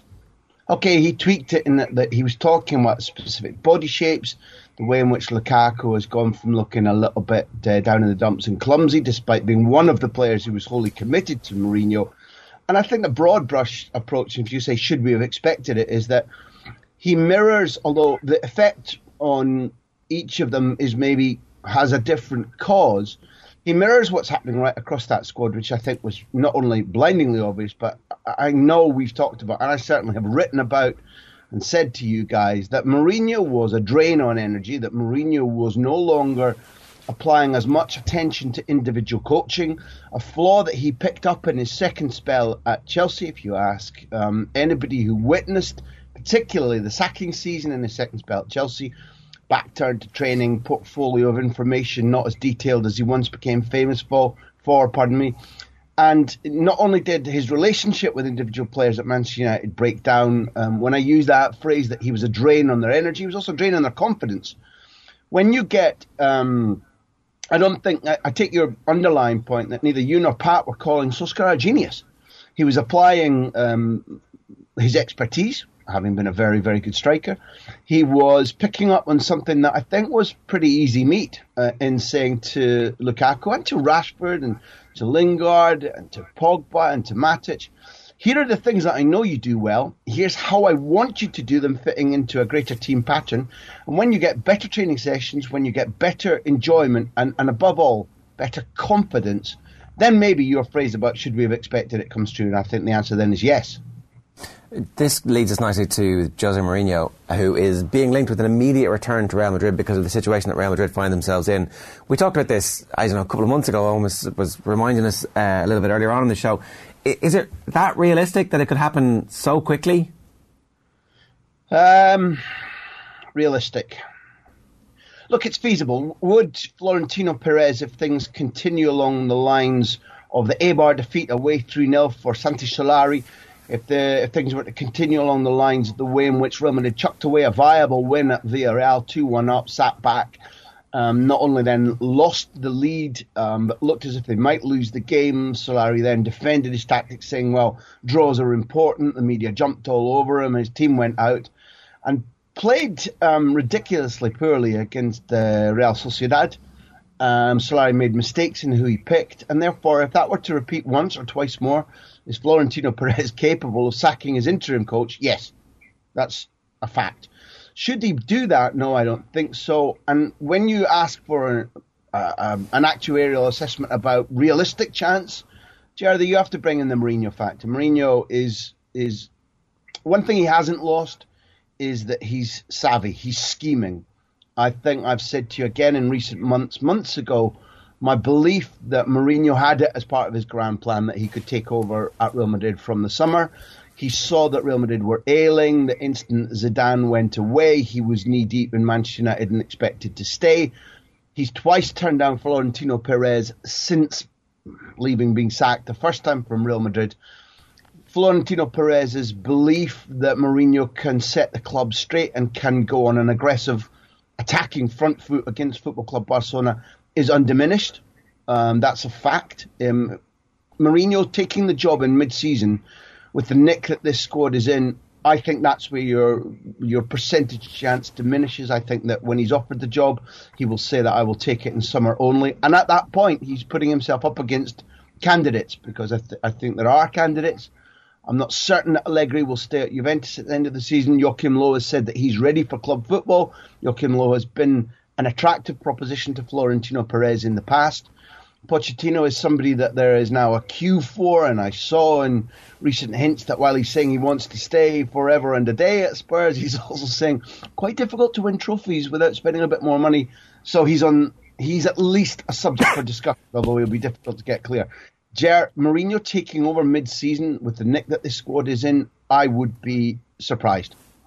It would be very interesting, though, even if it isn't now, but even at the end of the season, if Jose Mourinho does take over, and you would suspect that Perez would give him the backing, he would allow Jose Mourinho to do the things in the transfer window that Ed Woodward did not allow him to do at Manchester United. And it would be very intriguing to see then how the game management and the attitude of Jose Mourinho would then change. You talk about being aggressive and going on the front foot a little bit more. Could it prove that Jose Mourinho's tenure at Manchester United, particularly for the duration of this season, was just one big sulk because he didn't get what he wanted from the board? Wow. If you want my honest opinion, having watched him, having spoken to people who've worked for him at, each of his last 4 clubs, my opinion is no. I think that he has lost something material. I think that he is the equivalent of Lukaku, but in managerial terms. I think that Jose Mourinho needs a professor.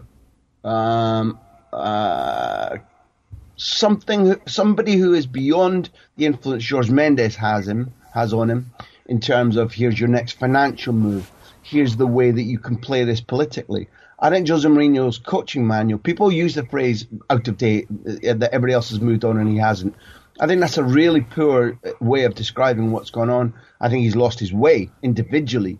I think that his coaching ideas are probably as relevant and potentially, when well applied with a squad fully behind him, I think he's potentially as damaging to other clubs and other teams as he once was.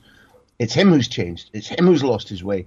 And the one long sulk idea, I think, is a good micro assessment of what's happened over the last few months. But in my opinion, the traces of what we saw at Manchester United were fully available in his last year at Real Madrid, were fully available for parts of his tenure at Chelsea. And therefore, I think that there's more wrong than his petulance that he wasn't allowed to get the specific players that he asked for. Because I think it's legitimate, although Ed Woodward is no technical director, is no director of football, and needs to be moved aside. I think we can say that he did back him financially. It was a fallout over specifics that caused the rift. I think it's Mourinho who has the individual problem, and it's Mourinho who needs to change, not just his club situation or his relationship with a director of football. Real Madrid are up against Ajax in the round of 16 in the Champions League. This is still a competition that this team and this collection of players could win. We've seen them have bad seasons and win Champions Leagues in the past. Would that be the potential thing that might be able to tempt Mourinho to stand at the end of the season alone on the pitch, holding the trophy, going, yeah, I did this? It's a really good question. It's a fair point. First of all, I back your assessment that were it to be the case that they could drop Marcelo, play Reguilon, get Nacho fully fit so that it wasn't Varane and Ramos every single game, get Marcos Llorente anchoring the midfield, possibly once Casemiro is match fit, playing the two of them together. If Vinicius has got a little spark of life in him that he showed the other day in defeat at home to La Real, then your argument is sound. And yeah, there's a pattern whereby it doesn't need Real Madrid to be fully firing domestically in order to win the Champions League. And yeah, I take your point that if he did a SWOT analysis on Real Madrid and felt that Pintus, the fitness coach, was bringing this squad to the boil, there were some signs of that before Christmas. They won pretty handsomely in the World Club Championship, albeit against opposition that would have been bottom of the table, bottom third of the table in La Liga.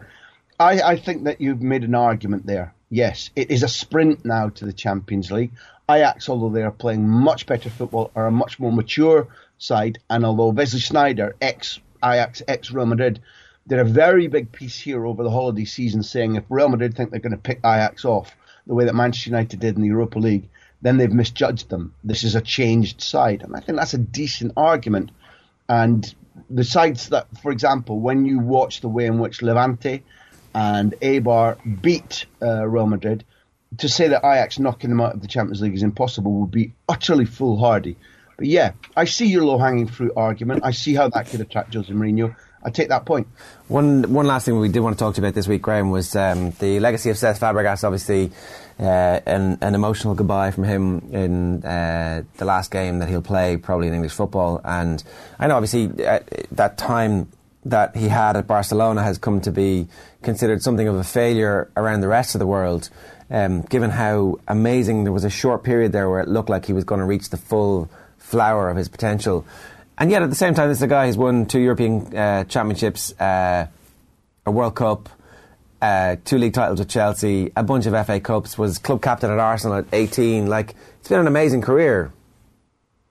Yeah, I think as well a remarkable footballer.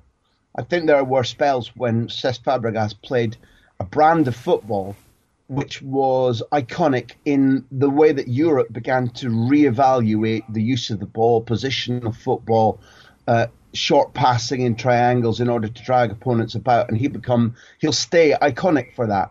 I think that one of the things that he had as well was a toughness. He's a real tough guy, tough on the pitch, tough off the pitch, and therefore he was able to handle the transition to Premier League football, which at that stage not every Spaniard was finding himself capable of doing. Where I think it might, if you're asking if it's fair that some of his legacy is a little bit tarnished, like Sergio Busquets, he needed more speed athletically. If he had been blessed with a little bit more athletic speed, then his durability to impose the things that he does really well would have lasted longer at a higher level, in my opinion. I also remember his character. I'm not sure if you listed that in his garlands, but I spoke to him and I spoke to Vicente Del Bosque a lot during the 2010 World Cup when Cesc was dropped and out, and he's a sulky guy.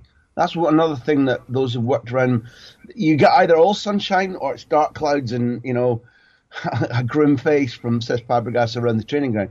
And he was like that. Vicente Del Bosque said to me in an interview, in a chat in a corridor in one of the stadiums in the World Cup, Cesc is pissed off with me, and he's quite right to be too, because at his club he'd be an automatic choice. My next interview with Cesc, I said to him, how do you cope with this? I'll be ready. My job is to be ready. I'll be ready. Brought off the bench in the World Cup final. He is ready. He nicks onto the loose ball as I think Van der Vaart falls over in the penalty area, slots it to Iniesta, goal. I think that's a really decent, iconic moment in anybody's career, no? Yeah.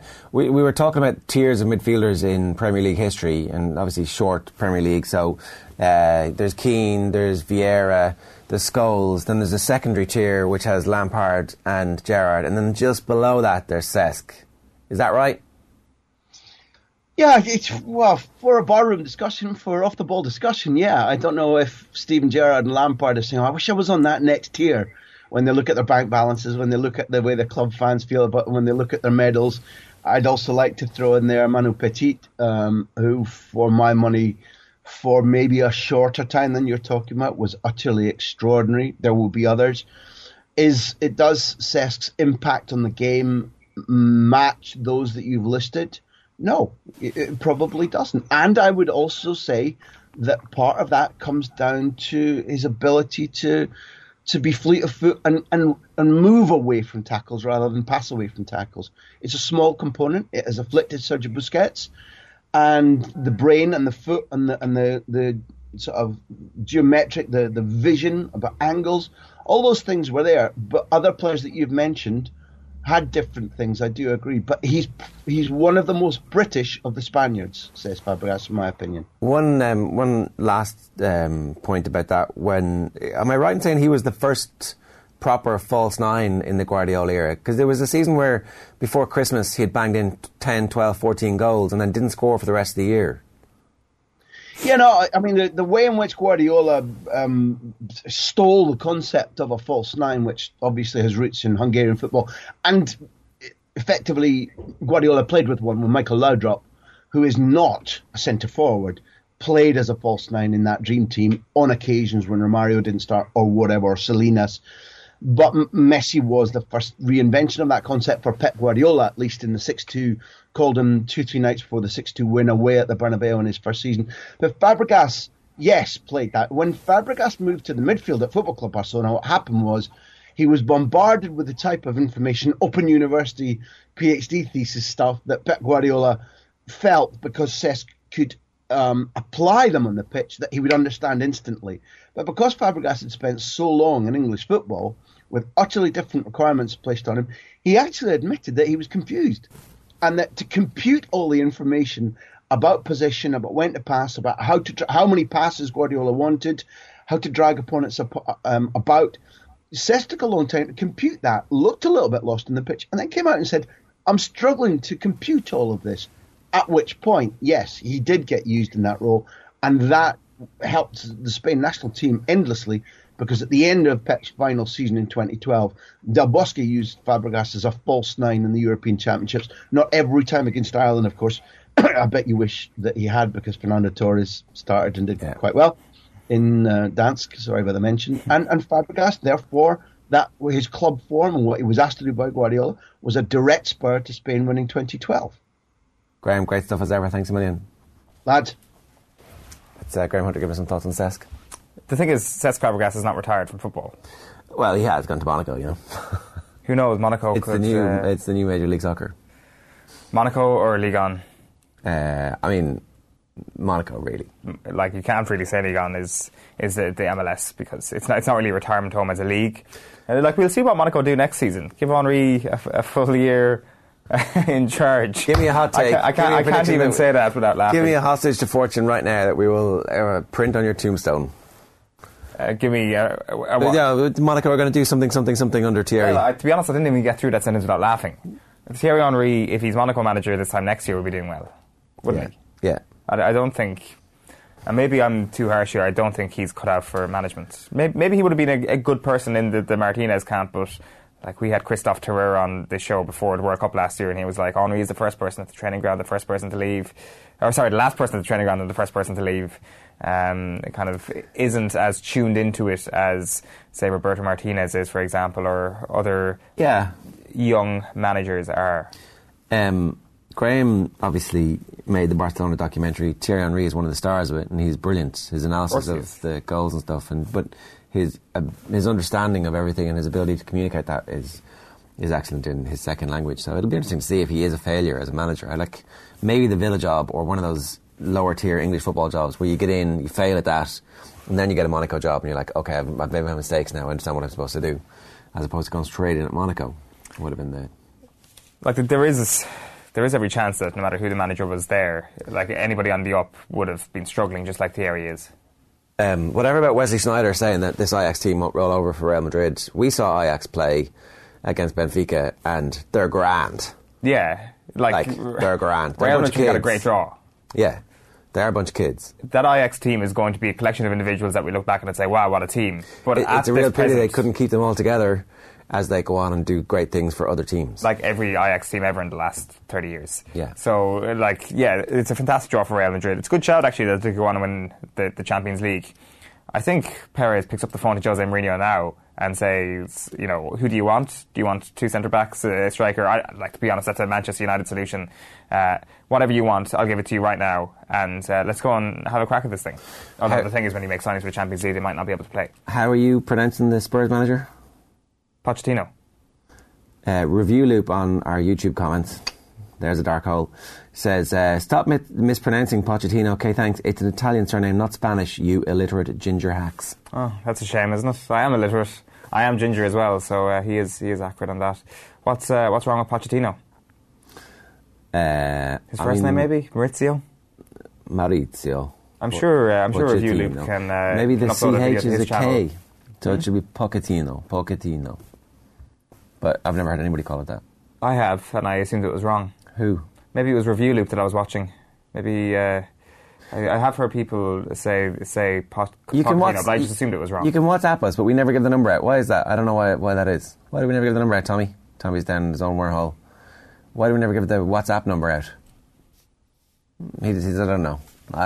But so if we have a WhatsApp number, we'll stick it in our Twitter byline, and you can record the sound record as a video of you, Mr. Review Loop, saying Maurizio Pochettino. Yeah, I'm sure that's definitely going to happen. Delightful young person there, or old person. I don't know what age that person is. Do you want to know who the world's most valuable player is? Yeah, 10-1, the world's most valuable player. Who do you think? Have you seen the headlines already? No, I haven't seen any of this. Right. So, what's the criteria? So basically, the International Centre for Sports Studies, which is the CIES, the FIFA-backed organisation, they've done it for like the last 5-6 years, where they assess footballers' market values. They have an algorithm based on form, transfer history, duration of contract, marketability, nationality, and country of employment. So this is according to the Irish Examiner that this is what the criteria are. So So am I buying this player at a price? Yes. So am I buying this player and getting 1 year out of them? Is it right now, this moment? No, basically what they have, they've come up with a market value for each player. Kylian Mbappe is the most valuable player in world football for all sorts of reasons. Because we'll see about that. Well, no, it depends, right? If I'm starting, say the Premier League is formed and you have to buy in, and I am the owner, I'm the billionaire owner of a franchise, the first player on my team sheet is Kylian Mbappe. Okay. Not Neymar, not Ronaldo, not Messi at this point, because I know that I will have him for 8 to 10 years for the peak years of his career. And so that would be my criteria, which is possibly a bit different. Well, so you think Mbappe is number one on this list? If I want to sell shirts, the first player on my list is Cristiano Ronaldo. Okay. If I want to win this year, the first player on my team is Leo Messi, and then potentially after that. Okay, so you're going Mbappe number one. Where do you think Ronaldo and Messi are before I reveal the list? Well, it depends. My criteria changed there. Okay, so who do you think has got the highest market value? Probably Ronaldo, disgustingly. Right, okay, so Ronaldo's your number one, really, not Mbappe. No, Would I just go through the list and allow you to think about it? Think about it while I'm going through the list. So number 10, who's number 10? Number 10 is Leroy Sané at a market value of €156.1 million. Okay, so this is just the transfer fee today to buy him.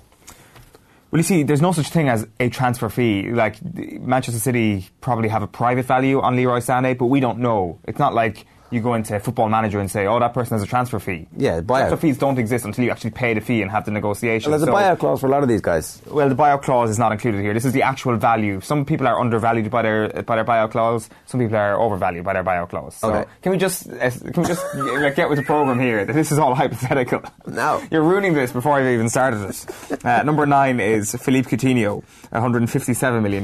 Really? Yeah. There was the 9th most covetable player in the world. There was some suggestion yesterday that Philippe Coutinho could be going to Manchester United, or that Manchester United are going to sign him. I would love to see how Liverpool fans react to that. At number 8, Romelu Lukaku. €162 million is what this FIFA-backed organisation are putting him as when it comes to his market value. On a point of information, I think that Romelu Lukaku is included in the top 10 ruins the entire. He is the virus that has made this whole thing explode. I'm sorry, he's the botulism in the middle of this nice pile of scrambled eggs. Well, you know what, there's statistics against you, and I don't really care about your opinion anymore on this. Number 7 is Lionel Messi, €171.2 million. No! It's number 7. Number 7, yeah. This list is bullshit. It's not bullshit. It can't be number 7. It's Lionel Messi. He's not number 7 in any list in the world ever. When it comes to football, this is about transfer value. The guy's old. Number 6 is Paulo Dybala. €171.9 million, so just about ahead of his... Messi's 31. He's not old. He can play at this level at 35 or 36. Well, we'll see where your other two suggestions are in Ronaldo and Mbappe. Number 5 is Mo Salah, €184.3 million. Number 4 is an interesting one. It's Raheem Sterling, €185.8 million. Neymar is number 3. €197.1 million, and then 1 and 2 are both valued at over €200 million. Number 2 is Harry Kane. So either Ronaldo or Mbappe is not making this top 10. Ronaldo's not making the top 10. Number 1 is Kylian Mbappe, €218.5 million, according to CIES, the world's MVP. He is. Yeah, I get that. I get that too. I think that's fair. I think Harry Kane is number 2. Harry Kane is number 2. I guess there's multiple factors. The fact that you're playing in the Premier League, the exposure to massive television audiences, the age, the talent, and I guess the fact that you are a forward as well. Yeah, I mean his continual ability to score goals when it looks like he's had a drought, and then he just he scores every type of goal. He scores tap-ins. He scores like the goal the other night. I'm like, just mark Harry Kane. He's not going to score from there. Oh wait, he's just scored from like 30 yards. It's ridiculous. Yeah, it's what he tends to do. That was against Tranmere though. No. This was you mean the other one against Wolves? Yeah. Well, the one that they lost. You mean the one since then? Harry Kane's had a good couple of weeks. He's had a good couple of weeks. And coming second in this list has just furthered it. Leo Messi cannot be number 7 on this list. Well, he can be. Yeah, but the list is bullshit then. How much is it going to cost you right now to buy Leo Messi? Okay. That's the no, price? No. That's what they're saying? Market value. So you to actually get him, you'll probably have to go well above market value because it's Lionel Messi.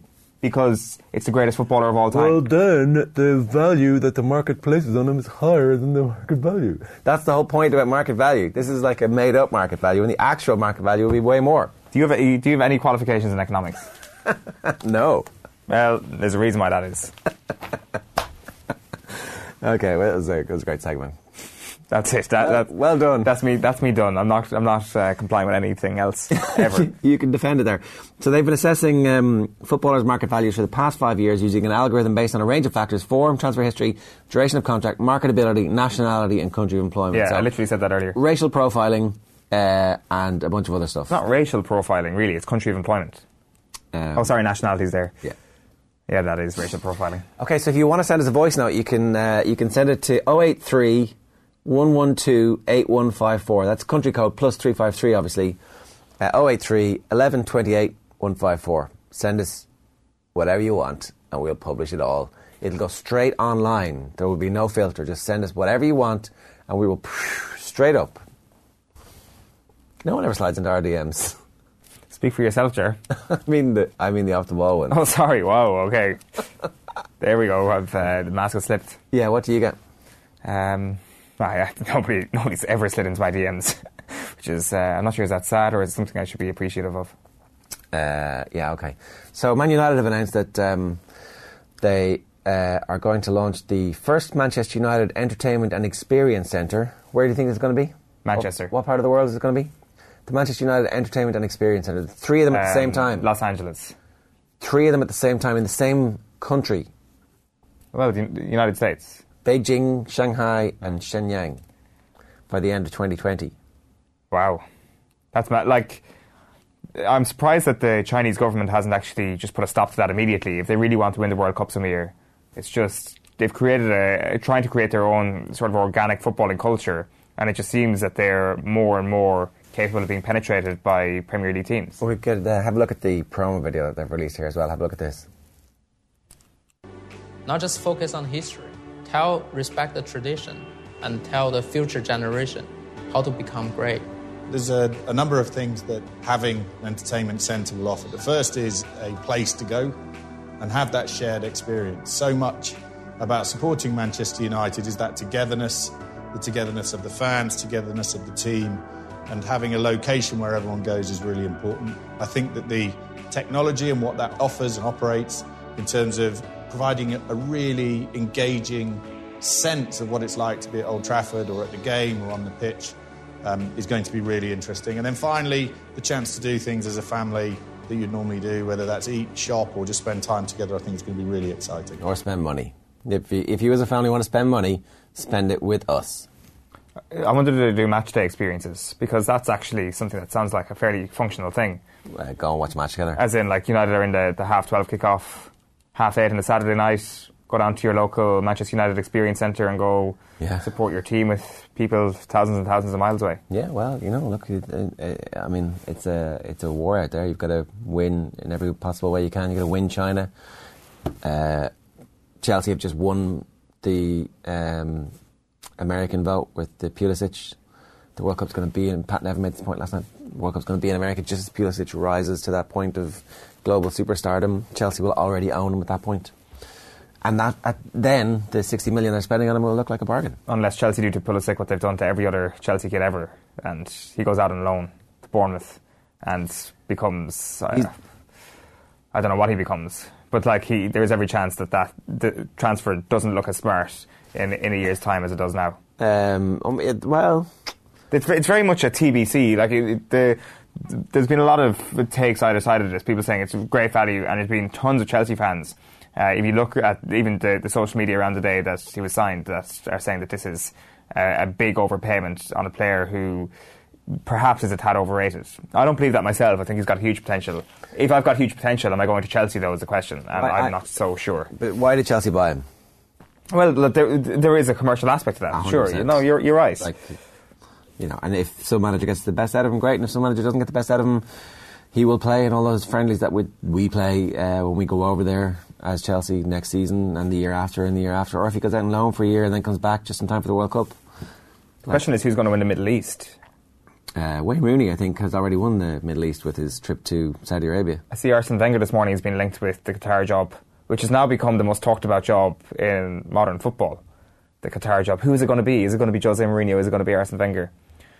Probably be Carlos Queiroz. Danny B says, let's be real, Tyke Furlong is a once-in-a-generation tight head. I place him above Sexton and Toner on the list of people we can't afford to get injured for the World Cup. Sexton and Toner, that's an interesting list. Yeah.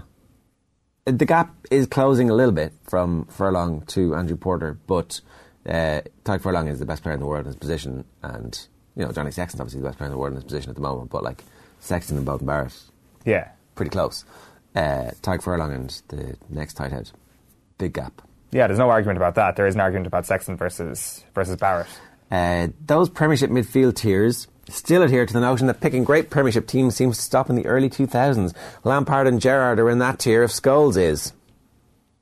I mean, maybe they are. I'm not sure. Stops in the early 2000s as in no one in the last 10 years can get in. Yeah. Well, I guess you got to wait and see. Like, does N'Golo Kante become a top tier or a second tier midfielder in a few years' time? We had a couple of more Premier League medals, potentially. Yeah, totally. I mean, I think he's probably already in that Lampard and Gerrard tier. Probably tier 3. I mean, he's won a World Cup. There is that, but we are talking about Premier League midfielders. I know, but he was the best player in that team that won the World Cup. I mean, obviously Kylian Mbappe was like the most explosive player, but most effective player. Yeah. He probably. I still think Pogba he's not even getting a mention. Like, I do think that all N'Golo Kante has to do is show up for the next 5 years in the Premier League and get to that level. But right now, you have to say he hasn't done what Lampard and Gerrard. Okay, I've just absolutely contradicted myself. Premier League performances only, and I put Gerrard above N'Golo Kante when Kante has 2 more titles than Gerrard. But I still think it's just another couple of years before he reaches that level of greatness and just being a Premier League icon. Yeah, I think that it'll probably happen. I think that it's probably already there. I think in terms of the skill set. Yeah, and the impact of the team. Did you say Fernandinho? Tommy's saying Fernandinho. He says it's being tongue-in-cheek, but, you know, all he needs to do is get injured again. He's going to be the greatest player of all time. Kevin De Bruyne has to be on that path as well. Because let's not judge this in the last 3 months. Is De Bruyne like a proper out-and-out midfielder? Well, I suppose you wouldn't consider David Silva on that list, and essentially he's been playing the same position as David Silva when they've both been playing together for the last 12, 18 months. So I guess no, technically. Include David Silva more likely on that list. Than De Bruyne? He's a little bit further back, doesn't he? De Bruyne is a forward. Like, whatever part of the pitch he plays in. He's an advanced 8, just like David Silva. Alright. Good stuff today. No, good stuff yourself. You rescued it with the 10 most expensive, most valuable players ever. By putting, I can't believe you put Leo Messi. I can't believe you didn't pick Leo Messi. We had to throw out Owen's FIFA team when he didn't pick Leo Messi in it. I still keep getting likes on that tweet. I got one the other day. Some guy liking his own, some probably 7-year-old liking his own tweet, saying that I'm an absolute wanker or something for not putting Lionel Messi into the team. He's right, you are. And now you put him number 7 on your list. Well, like why do you hate Leo Messi? If you're picking a front 3 here, Lionel Messi doesn't even make the bench. So you've got Mbappe, Kane and Neymar up front. And then Sterling, Salah and Dybala coming off the bench. 3 subs done. Lionel Messi, you're not going to get a game today, son. Coming up tonight on the radio on News Talk and Off the Ball, Padraig Harrington will talk about the captaincy of the European team for the 2020 Ryder Cup, the life and death of boxer Tommy Morrison, better known as Tommy Gunn in Rocky 5. And Dan McDonald's going to be in studio. And we will also see you tomorrow morning at 7:45 a.m. If you've got any questions for us, you can always just use the hashtag OTBAM. We'll pick up all the tweets a little bit later on. We see all the comments that you leave on our live stream on YouTube, on Facebook.com/Off the Ball, where I hope you're all subscribers, and likewise on YouTube.com/Off the Ball. Good luck, see you. So, if you like this, you'll probably also like OTB AM, Ireland's only sports breakfast show. Subscribe to the OTB AM podcast stream or catch the show live on YouTube, Twitter, Facebook or offtheball.com every morning from 7:45 AM.